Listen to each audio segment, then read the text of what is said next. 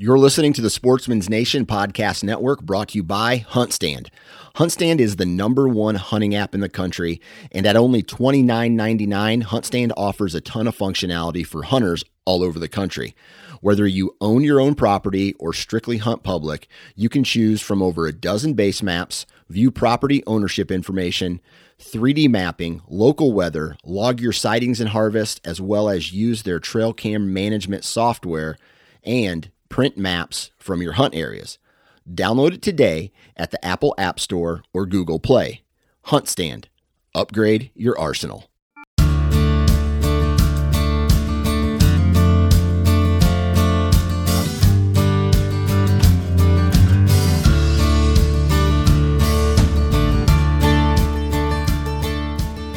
Thanks for tuning in to another episode of the Woodsman Podcast. I'm not going to waste any time this week. I have an action-packed, information-filled episode coming to you with Dave Ehrig. Now, Dave Ehrig, I'm going to not do him justice with his introduction because he has a fantastic resume when it comes to flintlock muzzleloaders, which for those of you who still have a tag after our gun season is right around the corner the day after Christmas.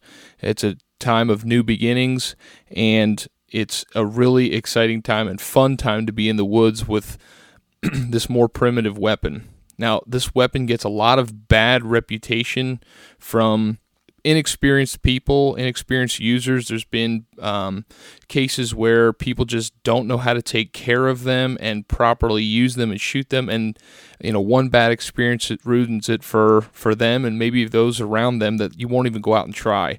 And I really encourage you to get out there and enjoy creation and be a woodsman, and this weapon is just another way to get you out and do that. And it is a deadly accurate weapon if you know what you're doing. So sit back and listen to what Dave has to say.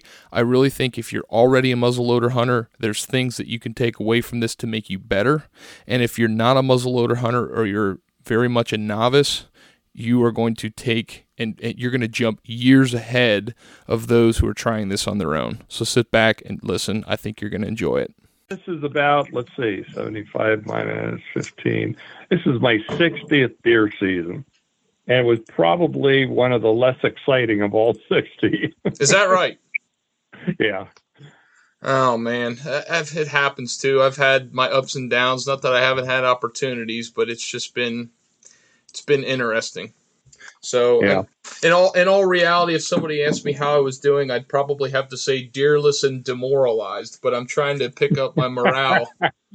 Hey, keep it positive, man. That's exactly right, and that's why we do this. And that's why I wanted to talk to you about muzzleloading, because there's a lot of guys that are going to be in the same shoes as me. It's right around the corner, and there's a lot of people that don't think about muzzleloading until rifle season ends and it's here, and guys got to start to think about getting ready for that season. But that's why I wanted to have you on and chat about this with you, because you're somebody that I think thinks about it a little bit more than just at the end of rifle season. Isn't that right? Yes, I think about it every day of the year. There's not one day that goes by that I'm not thinking about new powders, new loads, new rifles, new tactics, new clothing, you name it. I live and breathe muzzleloading. Well, Dave, if you don't mind, could you just introduce yourself for anybody who doesn't know you? Because, a little tidbit of information, you had a lot to do with the flintlock muzzleloader season here in Pennsylvania. But just give an introduction to yourself and talk about your fascination with muzzleloaders. Well, way back in 1974, which was the first year of Pennsylvania's special flintlock deer season, myself and a handful of others around the state, like Skip Hammaker in Reading, Dave Motto up in Catawissa, Rich and his brother Bob Hoyza over in Nazareth, Don Blazer out in Bellwood near Pittsburgh.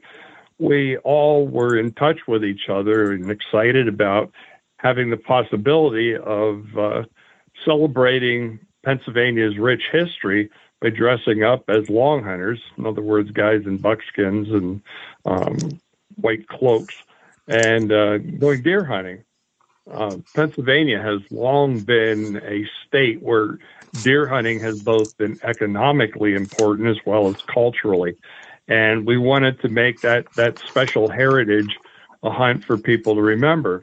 Now, 74 was such a long, long time ago, and here we are in 2021, and a lot of those early people are all gone now, but their history remains behind.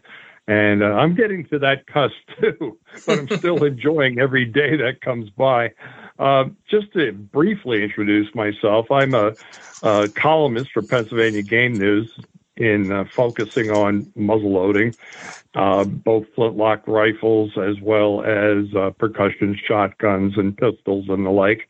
I've been an editor, Southeast editor with Pennsylvania Sportsman Magazine. I've written for all the big newspapers in the state and all the big magazines. Right now, I'm currently the editor of Muzzle Blast, which is an 84-page, full-color, monthly hunting and shooting and technology for muzzleloader type of magazine, put out by the National Muzzleloading Rifle Association. I've held so many titles over the years. I was president of Jacobsburg Historical Society and a whole bunch of other places. But that's enough about me. Let's get into the fun stuff. Let's talk about flintlocking. Well, that's a fantastic resume, and that's why I wanted to have somebody who knows a little bit more about him than myself. But I want to take this a little bit of a different approach than most would. I'm going to assume that a lot of the people that are listening to this may have some knowledge of flintlocks because it's been a season since '74, and there's a lot of people. You've probably been with people. I've been with people, and I've been one myself where flintlock season comes around, and you go with some people who just aren't comfortable with their weapon, and you've heard the sayings that they're slow to fire, or they don't always go off, or they're not as accurate, and you're going to dispel some of those things we're going to talk about in detail. But I want to go from the thought that anybody listening to this is going to have that light switch flip, and they're going to say, okay, I need to get ready for flintlock season. And in the past, I've just really, really struggled to have a good, successful flintlock season through Leaf, Dave, and they're going to try to have a better flintlock season this year. What are some of the things when they get out and break all their equipment out? What are things that they should be definitely doing, having with them at the range, and getting prepared for opening day? Well, the first thing I'd like to caution everybody about is taking that flintlock rifle out for the first time since last year. Way too many guys who weren't successful and didn't shoot their rifles forgot that it was still loaded. So please, please, please, everyone who's listening, take the ramrod out from under the rifle and the ferrules and put it down the bore. That means that hole in the end of the rifle barrel, and put it all the way down till it goes thunk, and then pinch the ramrod at the top by the muzzle, withdraw it, pull it out of the barrel, and then lay it alongside or on top of the barrel and see if it reaches down to the touch hole. If it doesn't, that means you still have a load net rifle. And so many times when rifles are inherited or gifted or just plain forgotten about, there's still a load in there, and that load will go off if you make a mistake like dry firing it or worse, priming it. So let's start with a clean muzzleloader.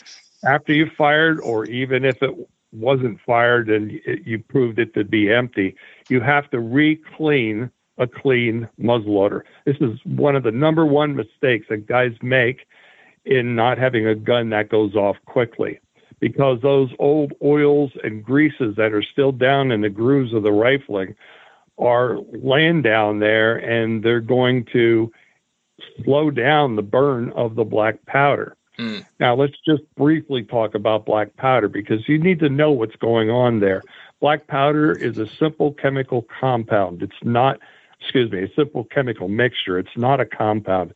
All the components are separate: the charcoal, the carbon, the sulfur, and the saltpeter, which we call potassium nitrate. All three of those things had been aligned and kind of mushed together under the weight of a rolling mill and a little bit of moisture. That's right. They added water to it into a cake, and then the cake is dried, and then it's crushed again. And what that's done now is to put the saltpeter around the charcoal carbon fiber, and the sulfur is homogenized in there. And so when that gun goes off, the carbon is the fuel, the saltpeter is the oxidizer, and that sulfur, which glued those two things together, is really part of the gas that's going to blow that ball or bullet down the barrel. So once you understand that, the next thing you need to understand is this crazy measuring system. When you go to buy black powder, it's sized by F, meaning the screen size, F being the largest of them, and it's basically the size of coarse pepper.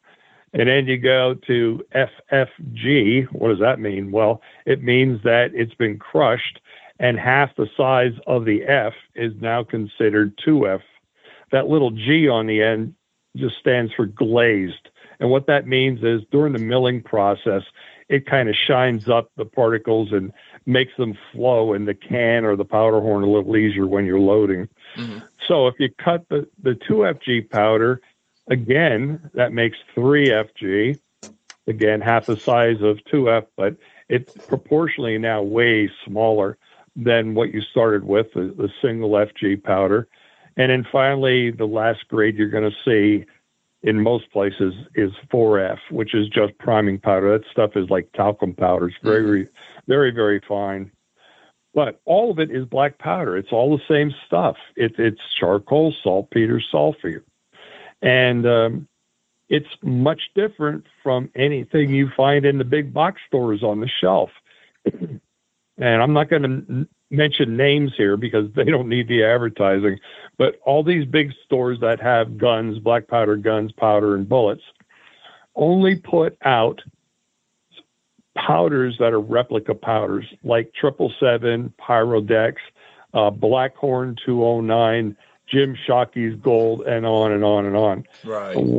Why is that different? Well, back in 1970, I believe it was 9, Hodgdon powder was messing around with compounds that could replace the terribly fouling and bad-smelling black powder. And what they did, instead of using carbon as the fuel, they replaced it with an oxidizer that allowed the powder to burn cleaner. But the trouble was it left this iron sulfate in the barrel, and it turned out to be more powder about 10 years later. And that stuff was much cleaner burning because they took the original oxidizer out and replaced it, and basically a sugar powder. The 777's a little bit more energetic than normal black powder, about 10% more feet per second per volume load.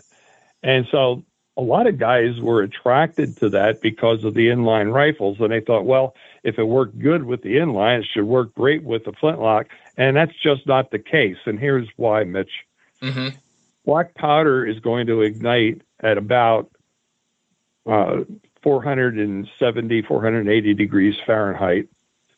The replica powders, in order to be the Class B explosives that they are, so they can be safely put on a store shelf, they ignite up around 780 degrees Fahrenheit, almost double. Wow. So if you try to ignite any of the modern replica powders, you have difficulty in a flintlock. Flintlocks work the best with black powder in the bore, black powder in the frizzen. But we've been thrown a curveball this year in 21, besides the latest virus of choice. Sure. We've been thrown a curveball by Hodgdon Powder, who in late September announced that they were no longer manufacturing black powder. And that black powder called Goex, and they had another brand called Old Einsford, was the only American black powder made in this country. And so there was a deep gasp amongst the muzzleloaders, like, oh my God, what are we going to do?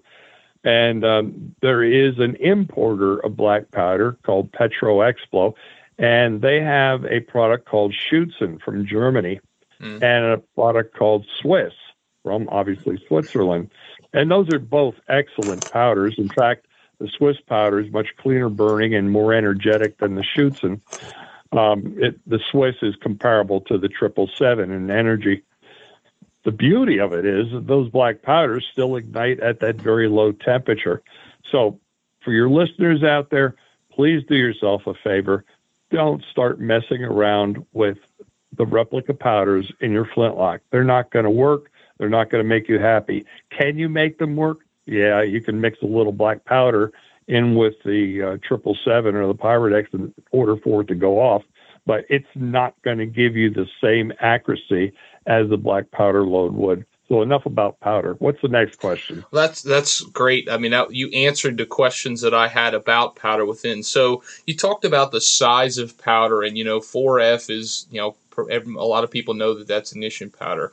How do you decipher for each rifle and each load whether you should be using 3F or 2F in your gun? Like, how does one go about deciding to make up a load? So we've decided we need to have a clean rifle, and now we're going to go to the bench and we're going to make a good load for this rifle. And there's so many angles and different things that people will hear in modern muzzle loading, but we're not really getting the big picture when it comes to flintlock muzzle loading. So can you tell me how to make a good load in my rifle? Sure, it's easy. Follow the manufacturer's directions. Now, having said that is kind of a disclaimer, Mitch. When the rifle companies, whether it's Thompson Center or Pedersoli or whoever, they put a cautionary powder load in there of 2FG powder. Why? Because 2FG powder is slower burning than 3FG powder. Mm-hmm. Okay, why is that important?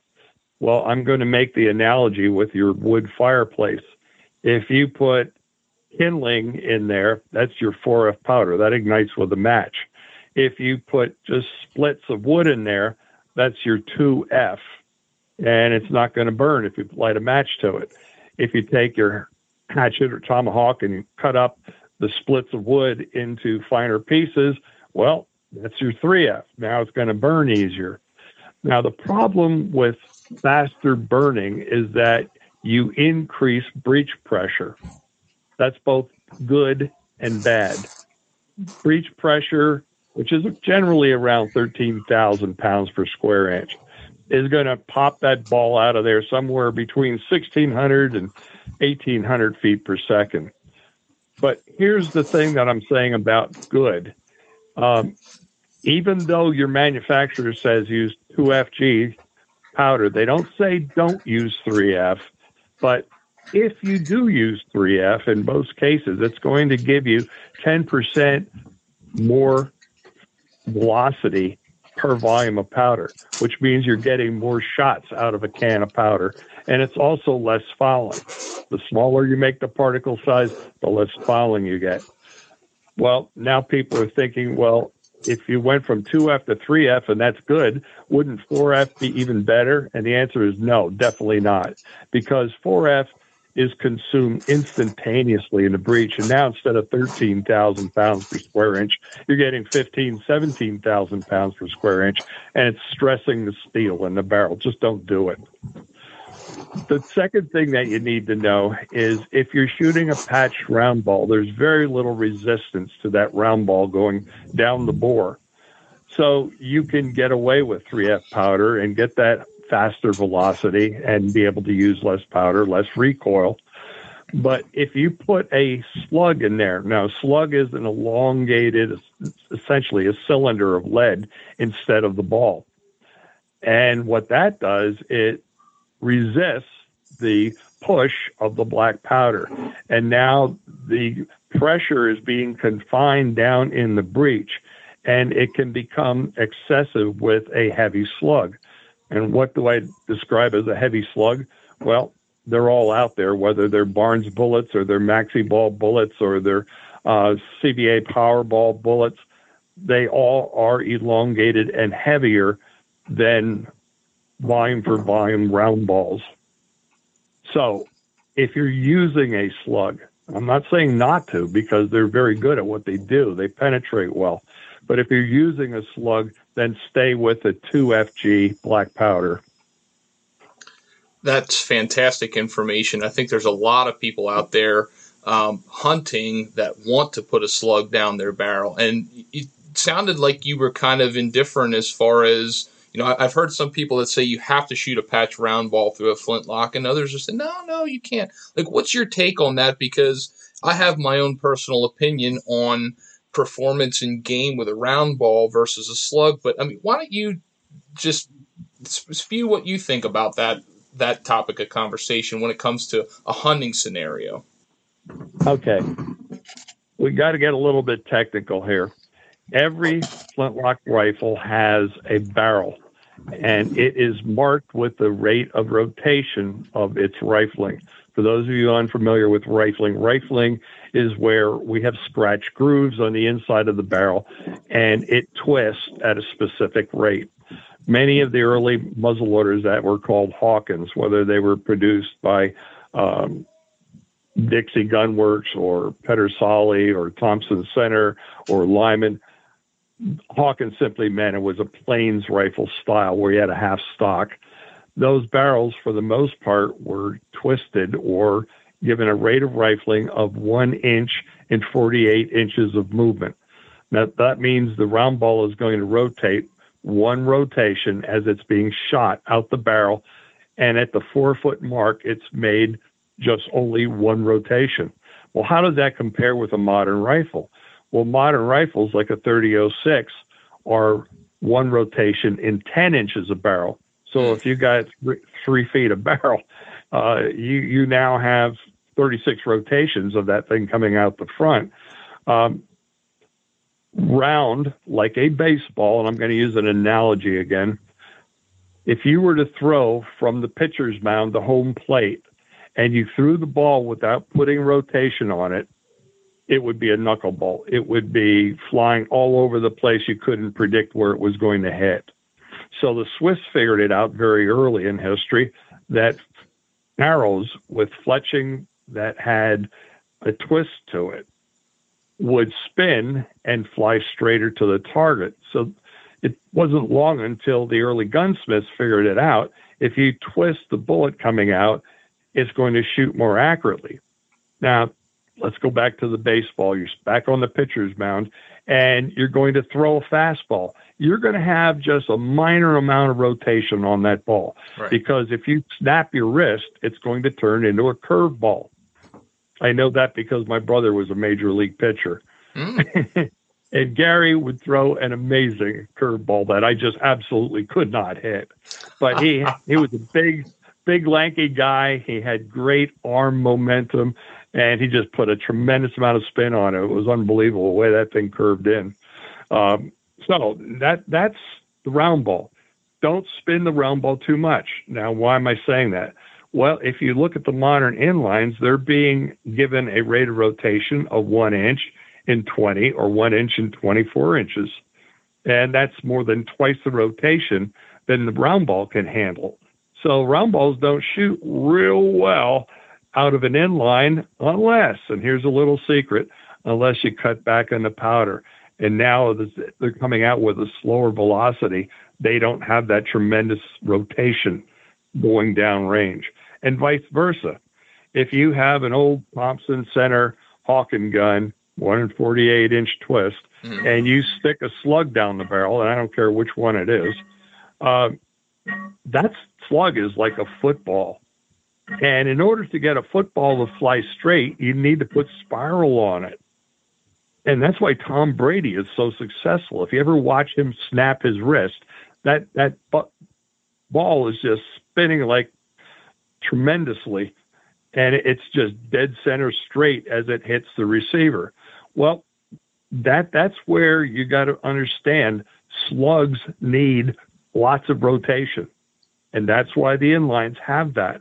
But when you put a slug in a Thompson Center Hawken with slow rotation, the only way you can get them to shoot really well is to speed up. In other words, I'll put a lot more powder in, which leads to heavier recoil, which leads to people getting gun shy and their accuracy drops off.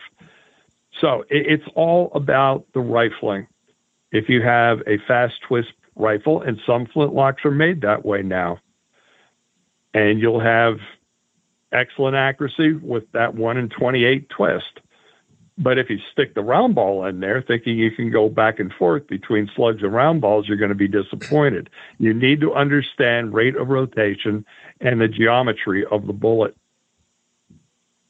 That's fantastic. So we've narrowed down a couple things for, Joe Schmo, flintlock hunter who wants to go out here in a few weeks. So we talked about a clean rifle. We got to figure out and make sure we've got the correct powder, which you've gone into excellent detail for that. We've talked a little bit about manipulating slug versus a round ball. Another common conversation in deer camps and, around the circle after a muzzleloader drive is, what grain charge of powder are you shooting? And there's a lot of guys that will talk about, well, I shoot this charge of powder, and I don't think they have any clue how they came up with that number. It's just the number that they came up because maybe somebody told it. And there's got to be a little bit more method to madness when you're making that load. So can you at least give me a starting point? Like if I'm going to go on the bench and I'm going to make a load, how do I decide what charge of powder I need to be shooting? Okay, the old rule of thumb is shoot the number of grains that match the caliber size of the bore of the bullet that you're shooting. So if you have a 45 caliber rifle, start out with 45 grains 3F powder. If you have a 50 caliber rifle, you want to start out with 50 grains, and it could either be 2F or 3F depending on the type of bullet that you're going to shoot. If you're going to a 54 caliber, now you want to go 55 grains. That's just a starting point. Now, there's this thing called the theory of optimal return. Start moving your load 5 grains at a time and watch the group size of the bullets that you're shooting at 50 yards, not further, 50 yards, shrink. For instance, if you have a 50 caliber rifle, you may start out with 50 grains and you're seeing maybe a 3-inch group. As you start increasing the number of grains, that 3-inch group is going to start shrinking down to 2-inch and 1 inch. And for the really good shooters out there, you're going to get sub-minute of angle at 50 yards. Now, at that point, and for the most part, history has shown that's usually around 80 grains. If you're at 80 or 85 or 75 grains and you have the tightest group possible, now you have a killer load because you have plenty of velocity. Oh my goodness. If you're shooting 80 grains of powder in a 50 caliber rifle, that has way more energy and way more velocity than a 44 Magnum. Think about that. Dirty Harry's gun is not that dirty compared to a 50 caliber flintlock rifle. But it is a short-range gun. And the reason why it's a short-range gun, number one, the guys don't know how to shoot open iron sights. They grew up with a scope. They never had to look down that notch and the front bead, and they don't have a clue how to make it work. So that's the first reason, because those rifles are easily capable of shooting 200 yards with no problem. But accurately, no. I've watched guys shoot in competition. Most guys can't, especially offhand. Oh, so certainly. 50 yards. That becomes being a master of your weapon. There's a lot of people that say you shouldn't shoot a compound bow past 30 yards because it's inaccurate. And the fact of the matter is, it's who is going to be the most accurate with that weapon. Oh, absolutely. Now, one thing you said, go ahead. Let me finish giving you what you asked for. Sure. You wanted loads that will work for hunting. Okay. If you don't have the time or can't take the time, I guess I should say, to go to the bench and do this kind of shooting, a good starter load for a 45 caliber is 65 grains of 3F powder. And that's going to kill deer out to 50 yards, no problem. Sure. In fact, it'll kill them further. For 50 caliber, now you can jack it up. And most guys like to shoot heavier loads for deer season. I like to stick around 80 grains. I think that's more than enough. When you get up to the 54, now you're talking about a big ball of lead coming down the barrel. And you have to understand that that sphere of lead doesn't grow at a standard rate. It grows exponentially as you go up in caliber size. And when you get to 54, now you want to stick up there by 90 to 100 grains. Those loads that I just gave you, the 65 for the 45 caliber or 70, if that's what people prefer, the 80 grains for the 50 caliber and the 100 or 90 grains for the 54, those loads have killed a lot of deer over the years, and I recommend them. Well, that's good to know. So anybody who just heard that, take note and write that down if you're going to go to the range and you're just going to throw a quick load together. But let's keep on this track of somebody that wants to really improve their muzzleloader hunting capabilities this winter here. So you had said about shooting groups and shooting on the bench. And I think there's a lot of people that hunt with a flintlock muzzleloader and really don't know how to do a good shot sequence, how to keep their weapon firing appropriately, how to clean in between shots.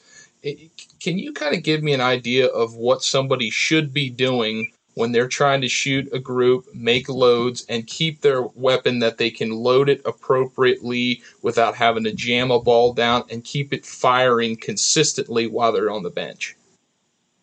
Okay.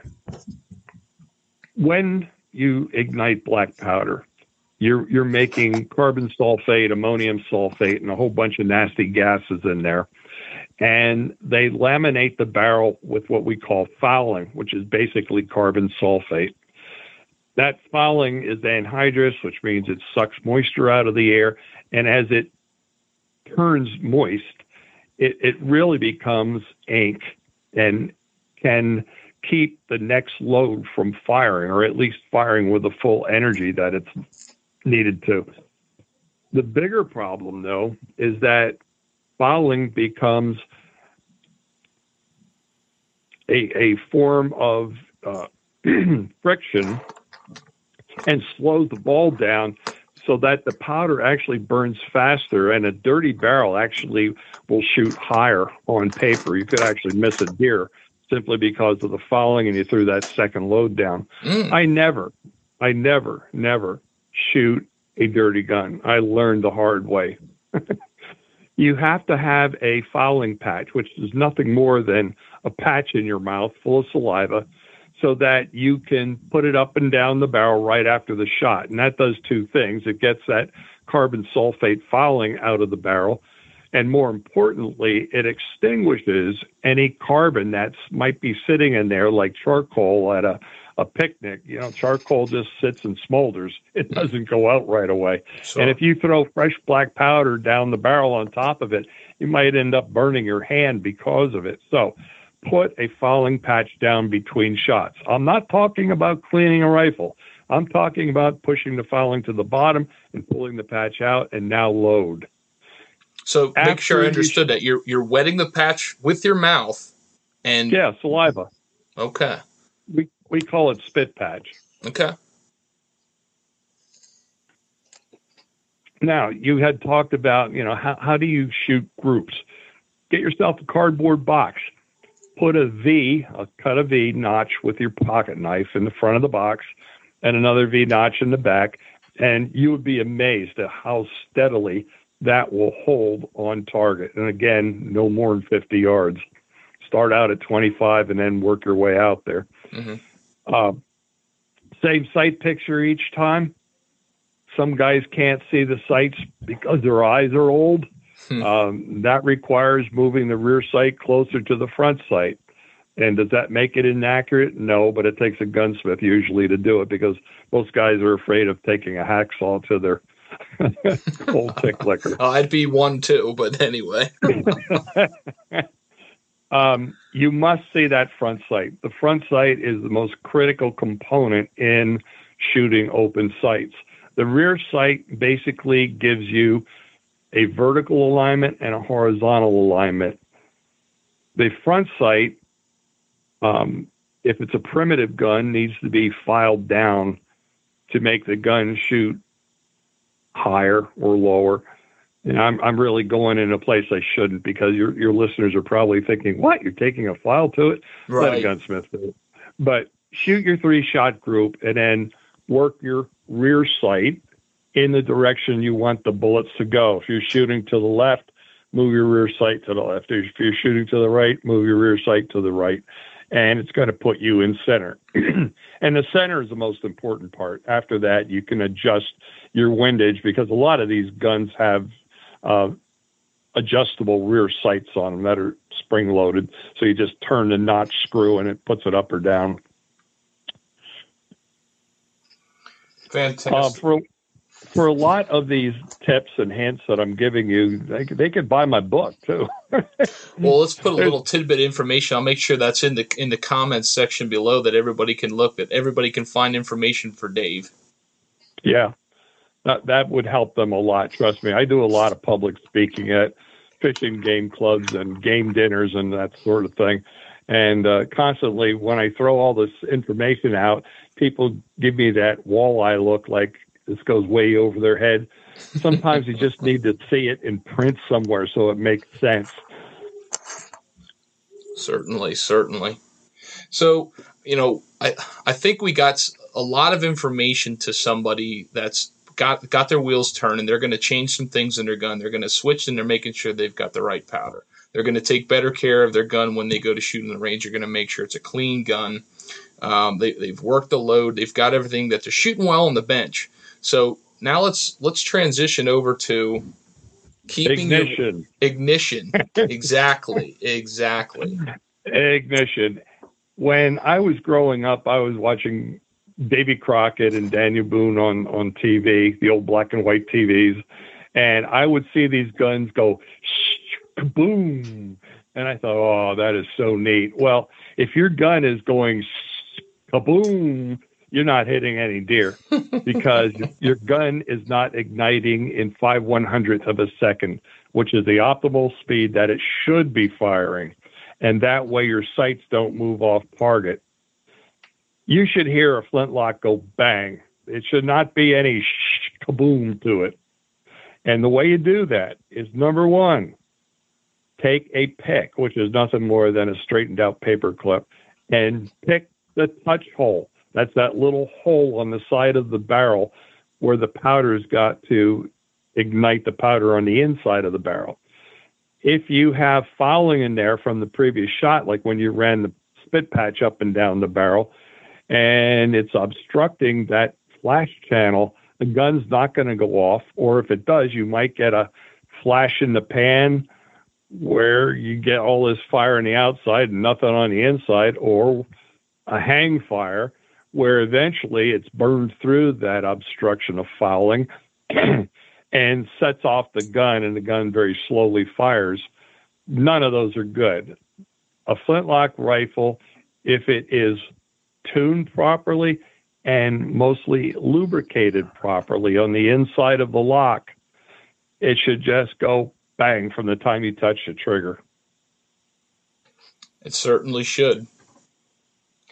So you touched on that, and that was exactly where I wanted to go with. So we got all this together, and we've gained a lot of confidence on the bench, and now we're going to go hunting. So I brought with me, have it sitting here next to me, I brought my muzzleloader bag out, and I'm going to go through what's in my muzzleloader bag. And I want, you can grade me, you can add stuff to it, you can say I don't need stuff. I want your full honest opinion. Now, my muzzleloader bag is a fanny pack disclaimer. I'm not very authentic, but I have a couple of pre-made speed loads. I keep extra 2F powder in a medicine jar. I have some cleaning patches and a cleaning jag. I have my priming powder. I have a flathead screwdriver. I have my powder measuring device and a ball starter. I have extra flints. I think I said a flathead screwdriver. And the last thing I carry with me is a little multi-tool pliers. And the one thing that I've added over time is I usually keep paper towels with me. So from that, the last thing I forgot is I have a little kit to clean my touch hole. It has a brush and a pick and everything like that. So that's what's in my muzzleloader bag. So hearing all that, are those all the things that should be in a muzzleloader bag, or what are some things that stand out to you that maybe I'm missing, or maybe don't need, or what are your thoughts there? Well, it sounds like you're ready for an overnight hunt. You've got a lot of stuff going on there in the bag. If you have your quick loads already loaded up, there's no need to carry extra powder. I would be concerned about an extra flint and a leather that goes around the flint in the jaws of the cock. You need something brass in there, whether it's a little teeny tiny brass hammer or just a brass rod. But you need something brass because you need to, dress or put a sharper edge on your flint. If you're using flints, which are naturally occurring stones made of silica, they get dull each time they hit the flint. And after several shots, you may get inconsistent sparking going on in that flintlock. If you were to hit that flint with a steel rod, like from a screwdriver or a steel hammer or something like that, it might result in spalling, which is what you want. You want little chips coming off the edge to be sharp, like a broken piece of glass. But steel will also throw sparks down into the pan of your gun. And that's not good, particularly if your gun is loaded, because now you got a problem where it's going to go off when you didn't intend for that to happen. Some guys use a flint tool, which is nothing more than a little notch in a piece of flat metal that you can just put on the front of the flint and carefully just lift up. And again, that will cause spalling or chipping of the flint and make it sharp so that it gives you good hot sparks. Sparks are important because if you don't have a shower of sparks, and a shower I describe as something 7 or more sparks. And I know what you're thinking, how in the heck am I going to find out if there's 7 sparks? With a clean gun, okay, one that's unloaded, in the dark, turn it upside down, hold it above your head, squeeze the trigger, and count the number of little fireflies that come dancing down to earth. And believe me, you'll be able to count them. 7 is like the number that I always like to have as a minimum for setting black powder off. And if you don't, you got to go ahead and do something with that flint or else replace it. Okay. Now, if you're using one of the modern flints, the kind that you find in the big box stores, sometimes they call them German flints, sometimes they call them, the black ones. Is it ingot? Synthetic flint. Yeah, synthetic, okay. Yeah. They cannot be sharpened. Those edges, once they're dull, you throw them away. And that's why a lot of guys who have been hunting with flintlocks for years and years won't touch them. They always make sure they have good English or French flints. French are amber colored. The English are kind of grayish, darkish, but not black, but dark gray. They can be napped. The synthetics cannot. Also, the synthetics are very hard on the frizzen. That's the steel thing above the lock that the flint smacks into. And those synthetic flints just make a groove halfway down the frizzens. And eventually you got to put the frizzen on a grinder and then re-anneal it and harden it to make it spark again, which is a painful process. It's not something most people are capable of doing or even have the tools to do. I know I don't. There you go. Stick with the English flint. Good to know. Good to know.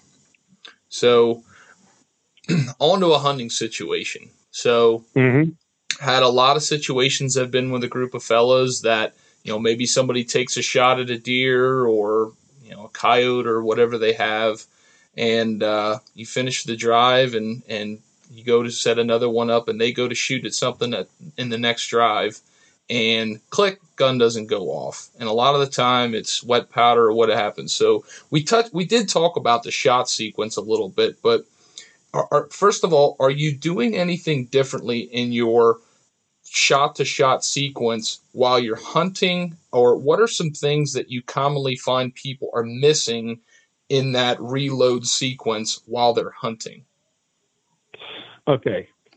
As I pointed out to you, make sure they're running a fouling patch down the barrel after each shot, and then reload immediately and pick the touch hole. But as far as priming the piece, I don't think they should be walking around in the woods with a primed rifle.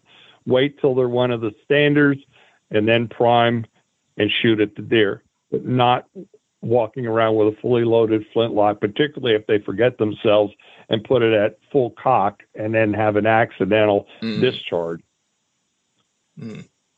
So I've heard people using a trick like this, and maybe this is hogwash. I'd love your opinion. After they fire a shot, using something absorptive like a piece of cloth or toilet paper or something, and putting that in the closed position to absorb moisture as you're going through your reload shot. Is that a little bit excessive, or is that a good idea? Cloth doesn't do anything. Neither does paper. When you put that fouling patch down, the danger, of course, is it's pushing fouling into the flash channel, the touch hole. That has to be cleared with a pin, either a paper clip or a fancy iron piece that's made just for the job. But as far as the pans will get wet because when black powder burns, I told you it's anhydrous, it sucks moisture out of the air. And now you can use your cloth to rub out that black powder out of the pan, and you'll have a good dry pan for when you prime. If you don't, yes, then there's the danger of getting dampness in the priming powder. I like to change my priming powder often. Here in Pennsylvania, we have a very wet environment in which to hunt in late December and January, whether it's frozen like snow or more times than not sweat from a hot walk in a deer hunt, or drizzle, or snow laying on the boughs of a hemlock tree that drizzled down into it. So I like to keep that pan clean and put a cow's knee, which is nothing more than a piece of leather, over top of the entire lock so that nothing can fall down into it. And that way, when I'm ready to prime and fire, everything's dry in there. The other thing I like to do, if I'm one of the guys who's a driver, I'll carry my lock underneath my right armpit. Obviously, I have a hunting coat on, and it's going to be warm and dry. And that warmth really speeds up the ignition of the priming powder when you throw it in there. It's just like your fingers. If they're cold and numb, they don't move so quick. But if they're in your pocket with a hand warmer, they function much better. Well, a rifle's the same way. If you can keep it warm and dry, you're far better off. Without a doubt. Without a doubt.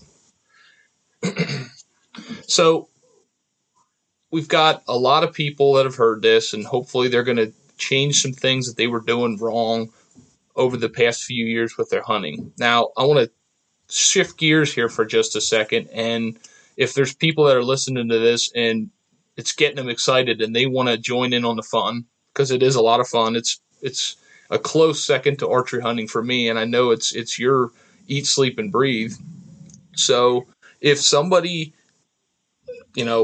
is going to go out and buy a rifle, there's a lot of great rifles out there, and I always say the rifle picks you. You don't pick the rifle. Now, for some Correct. reason, Yep. for muzzleloaders, it seems that people like to ease in, go cheap, and buy a used rifle or something that's just not of as much quality. And I'm focusing more on used rifles. What is your opinion on somebody getting a used rifle? And is there anything specifically they should look at when they buy a flintlock compared to buying a used modern rifle? Two things: the lock and the barrel. The lock being the component on the side of the gun that ignites flint and steel to make spark, and your priming powder goes off to fire the gun. Take the lock and test the spring tension just by pulling back the hammer. If it's not much resistance at all, that means that the mainspring on the inside of the lock needs to be replaced or retensioned. And a gunsmith can do that for you, but I would never buy a gun that has a weak mainspring. Also, modern flintlocks have a little piece of metal on the inside of the tumbler called a detente or fly that covers up the notch so that at half cock, the cock with the flint in its jaws is going to stop at a safe position so the gun doesn't go off. You can pull the trigger all you want, it's not going to fire. But when you pull it all the way back to full cock, now that detente has to move inside the tumbler to allow the sear to engage the notch on the tumbler and be at the firing position. If that doesn't happen, if it doesn't cock properly, if it doesn't have tension on the cock as you're pulling it back, and if it lets forward and it stops halfway in between, it doesn't go through the full cycle of firing forward, you got a problem with that gun. And unless you're willing to take the time and the money, go to a competent gunsmith to get it figured out, stay away from that. The second piece that I talked about was the barrel. Barrels today are good modern steel, and they should give you at least 10,000 shots. Most guys who hunt with these guns are never going to get close to 10,000 shots. So barrels never really wear out unless they were not maintained. And by that, I mean that they weren't cleaned properly. If you don't have a bore light with you, one of those little lights that you can turn on and stick down the barrel so you can see the rifling, just take a piece of patch along with you, a cotton patch, and on the jag, the end of the cleaning rod, start putting it down the barrel. And if it starts scratching, don't go any further. You don't want that barrel. That means there's rust in there. And it's because that gun either shot something like Pyrodex, which has a perchlorate chemical in it. It just eats steel like you can't believe. Or the barrel got wet, or they got tired when they came home and then forgot about it for a couple of days, and the barrel started rusting on them. Now, barrels can be saved. They can go to a gunsmith, and the gunsmith can lap them out, make sure that rifling is going to work again. But if you're buying a used gun, it should work. It should have a good, clean barrel. It should have a good lock on it. The stock is just, the eye of the beholder. Doesn't matter whether it's a synthetic stock or a curly maple. It's, what do you want to pay for this thing? The prettier the stock, the higher the price. As far as sights are concerned, sights can be replaced. If you don't like the sights that are on there, put something else on it. A lot of guys have gone to ghost rings, which is actually an aperture sight that you put on the back receiver. That's not a big deal. As far as trigger pull is concerned, again, a lot of these, like Hawkins style rifles, have a set screw that can lessen or increase the trigger tension that it needs to make the gun go off. So it's the lock and the barrel that are the primary important pieces to look for. Excellent. So you touched on it just in your used segment, and one of the kind of one of the final things I really wanted to talk about, and it's probably one of the most important things that I don't think it's done properly all the time, is cleaning. Now we talked about that a little bit, but I want to know, what is the proper way to clean your flintlock? And is there a difference in cleaning it after a range session versus after one shot fired during the hunting season, or does that stay constant? Okay. This is going to knock your socks on.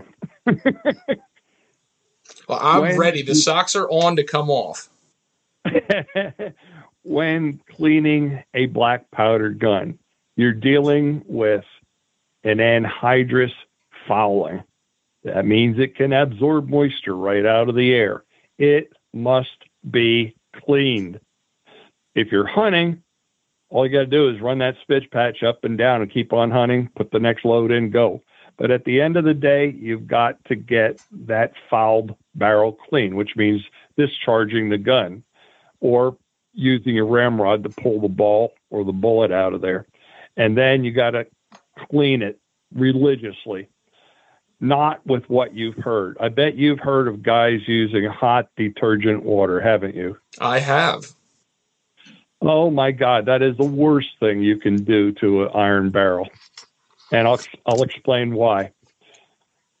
It sounds good when you're cleaning your hands, like sink. I put a little detergent on mine and clean them up, get the grease off and everything. But when you put hot detergent water down a barrel, you're doing two things. Number one, you're opening up the pores, which didn't have any fouling in them. And now, as you're running the ramrod and the cleaning patch up and down, you're squishing fouling into the pores.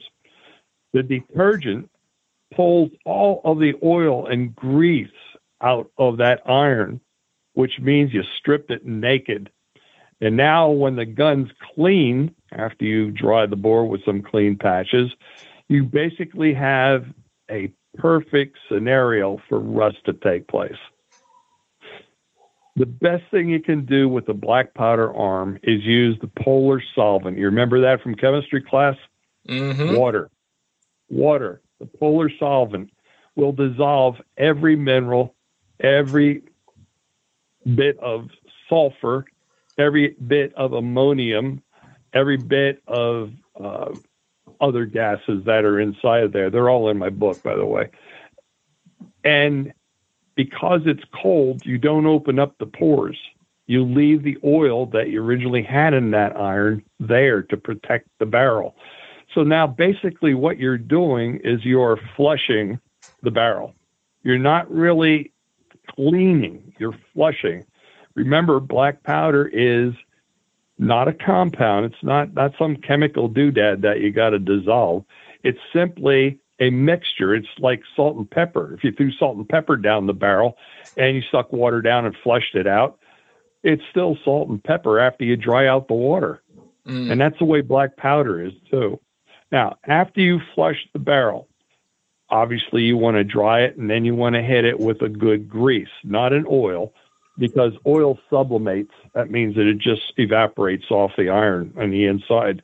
Whereas a grease, being a larger molecule, it's going to hang on to the iron. Doesn't bond with it. It just adheres to it. And that's what you want in there. You want that adhering grease to maintain that bore. So that next time you load it, remember you're going to put a cleaning patch down before you load it, get the grease out of there. But now you have a perfectly smooth iron or steel barrel to work with.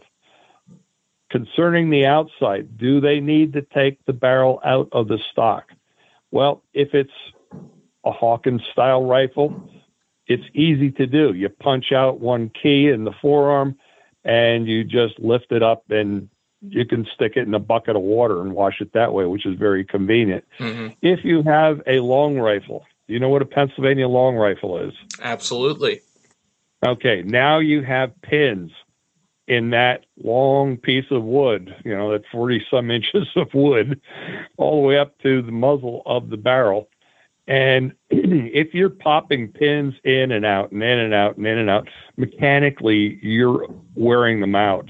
and you're also wearing out the little hole in the tenon underneath the barrel that tightens the thing to the stock. So there, I would not pull that barrel, but at the end of the hunting season when I give it a thorough house cleaning. So you're using just water down the barrel? Just water. And that is hot water, cold water, doesn't matter? Hot water opens the pores and lets the fouling get into the pores. Okay. And when you're doing that, are you doing that with just a jag and a cleaning patch, or are you running a brush down at this point? Some guys like a copper brush, but if you're not shooting bullets, which are copper jacketed, there's no reason to do that.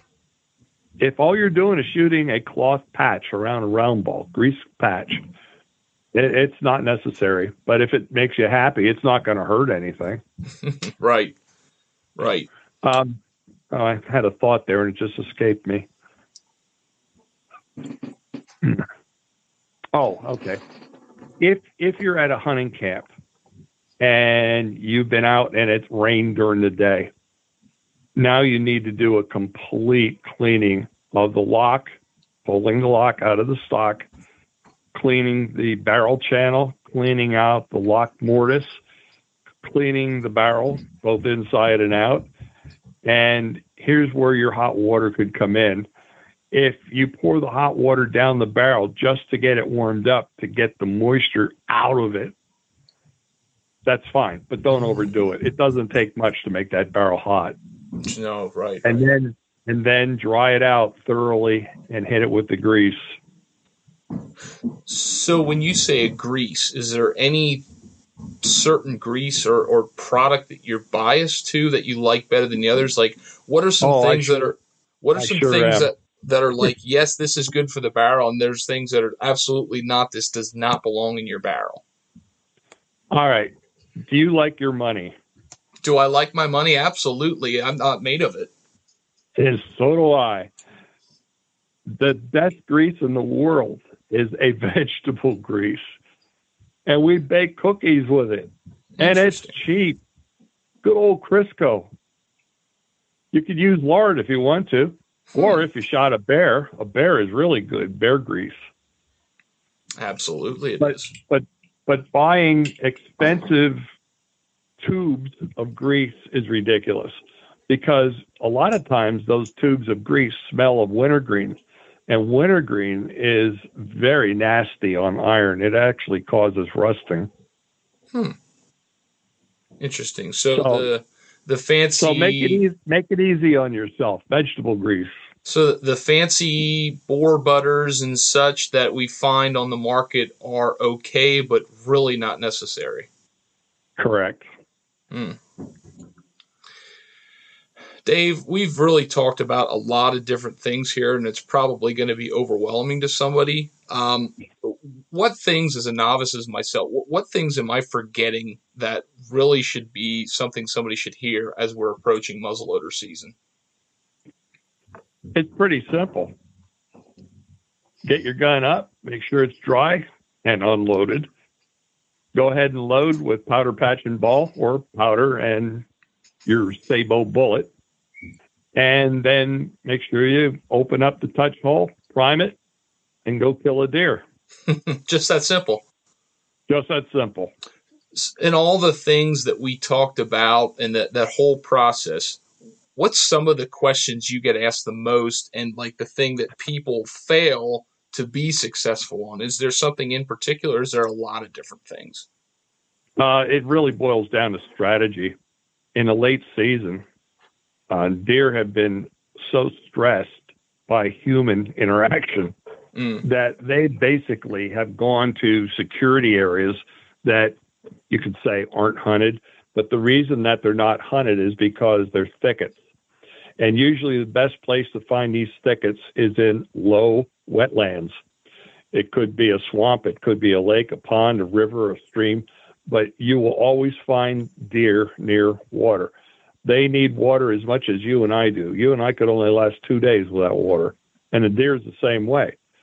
So even if they run across a cornfield and away from you, trust me, they'll be back to the water within a day or two. Also, deer need to get out of the wind. In the late season, there's not a whole lot of good food out there. I'm talking about high-calorie soybeans and corn and acorns and that sort of thing. Because there's not good food out there, they have to conserve their energy. And they can't afford to waste it on just running around.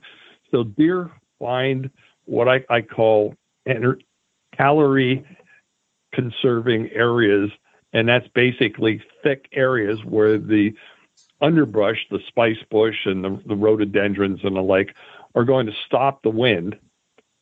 The deer are secure because they can't be seen in these thickets. They have their water right there. So basically they're in survival mode, and that's where they are. They are not going to be roaming around looking for breeding. They're not going to be roaming around looking for high-calorie food. So what good is a tree stand? It's not any good at all in the late season. And the same thing with guys doing drives through open hardwoods. The deer aren't in the open hardwoods. They're in these lowlands, these thickets, these watersheds. And if you find deer, you're going to find out in the late season, they really don't want to run away if you don't make threatening gestures, which means you can get mighty close to a deer in the flintlock season. And always remember the eyeballs. If you see a bright, shiny eyeball looking at you, you're under 50 yards to that animal. Go ahead and shoot, no matter what caliber gun you have. If you see an eyeball that's dark, but you can't tell that it's glassy or glossy looking, it's probably around 75 yards. And there you ought to have probably at least a 50 caliber flintlock. And if you see a deer's head and all you see is that white patch of fur around their eye, but you don't really see the eye, that deer's out at 100 yards to 125 yards. You may want to think about getting a little closer, because if you give a deer a chance to make a mistake, they usually do. They're not that smart. We sometimes think they are. We tell our buddies how smart they are, but they're not. They're predictable.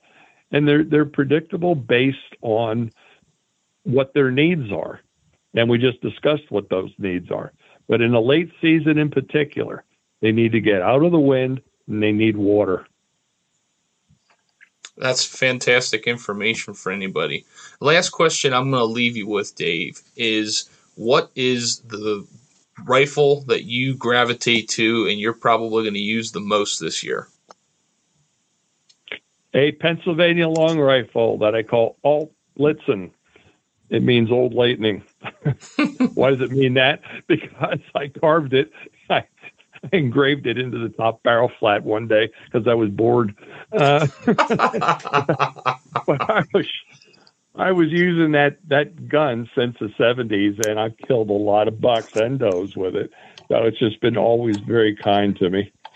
Now, do you only take the flintlock regardless of the firearm season? Is that your go-to choice regardless? You mean if I had my choice? Yes. I don't usually get my choice because a lot of the hunts that I go on, I'm either out there because some manufacturer's taking me out on a junket, or I have an article that's due for some magazine and they have a particular gun that they want me to use, and my life is not my own is what I'm saying. I'll pick it up. So if somebody really was interested in this and they want to hear more from you, they want to get more information on you or your book or anything like that, where can somebody look you up and find some of this information, Dave? Two really good places. One, as I told you, I'm editor of Muzzle Blast magazine. That's a fantastic magazine, not because I'm editor, and far from it because I'm editor. It's just the amount of technical information in there and good hunting stories and the like. It's 84 pages, like I said, monthly. There's no magazine out there that competes with it when it comes to the muzzleloading culture. And that can be gotten at www.nmlra, which stands for National Muzzleloading Rifle Association.org. That is the first place I would start. Second place I'd go to is my book is titled Muzzleloading for Deer and Turkey. put out by Stackpole Publishing, and it can be found on Amazon. And it's both a digital version as well as printed. Got to have that in this day and age for sure. Yes, we do. Dave, I cannot thank you enough for the time that you shared with us and this wealth of knowledge. It's as much important to me as it is anybody who listens to this. So thank you. Oh, you're most welcome, Mitchell. I hope you have a wonderful flintlock season. And if there's anything I can do to repay the favor, by all means, reach out. Who knows? Maybe someday our paths will cross. I hope so. I hope so. I have a feeling they will. I hope so. Well, Dave, have a wonderful evening, and you take care.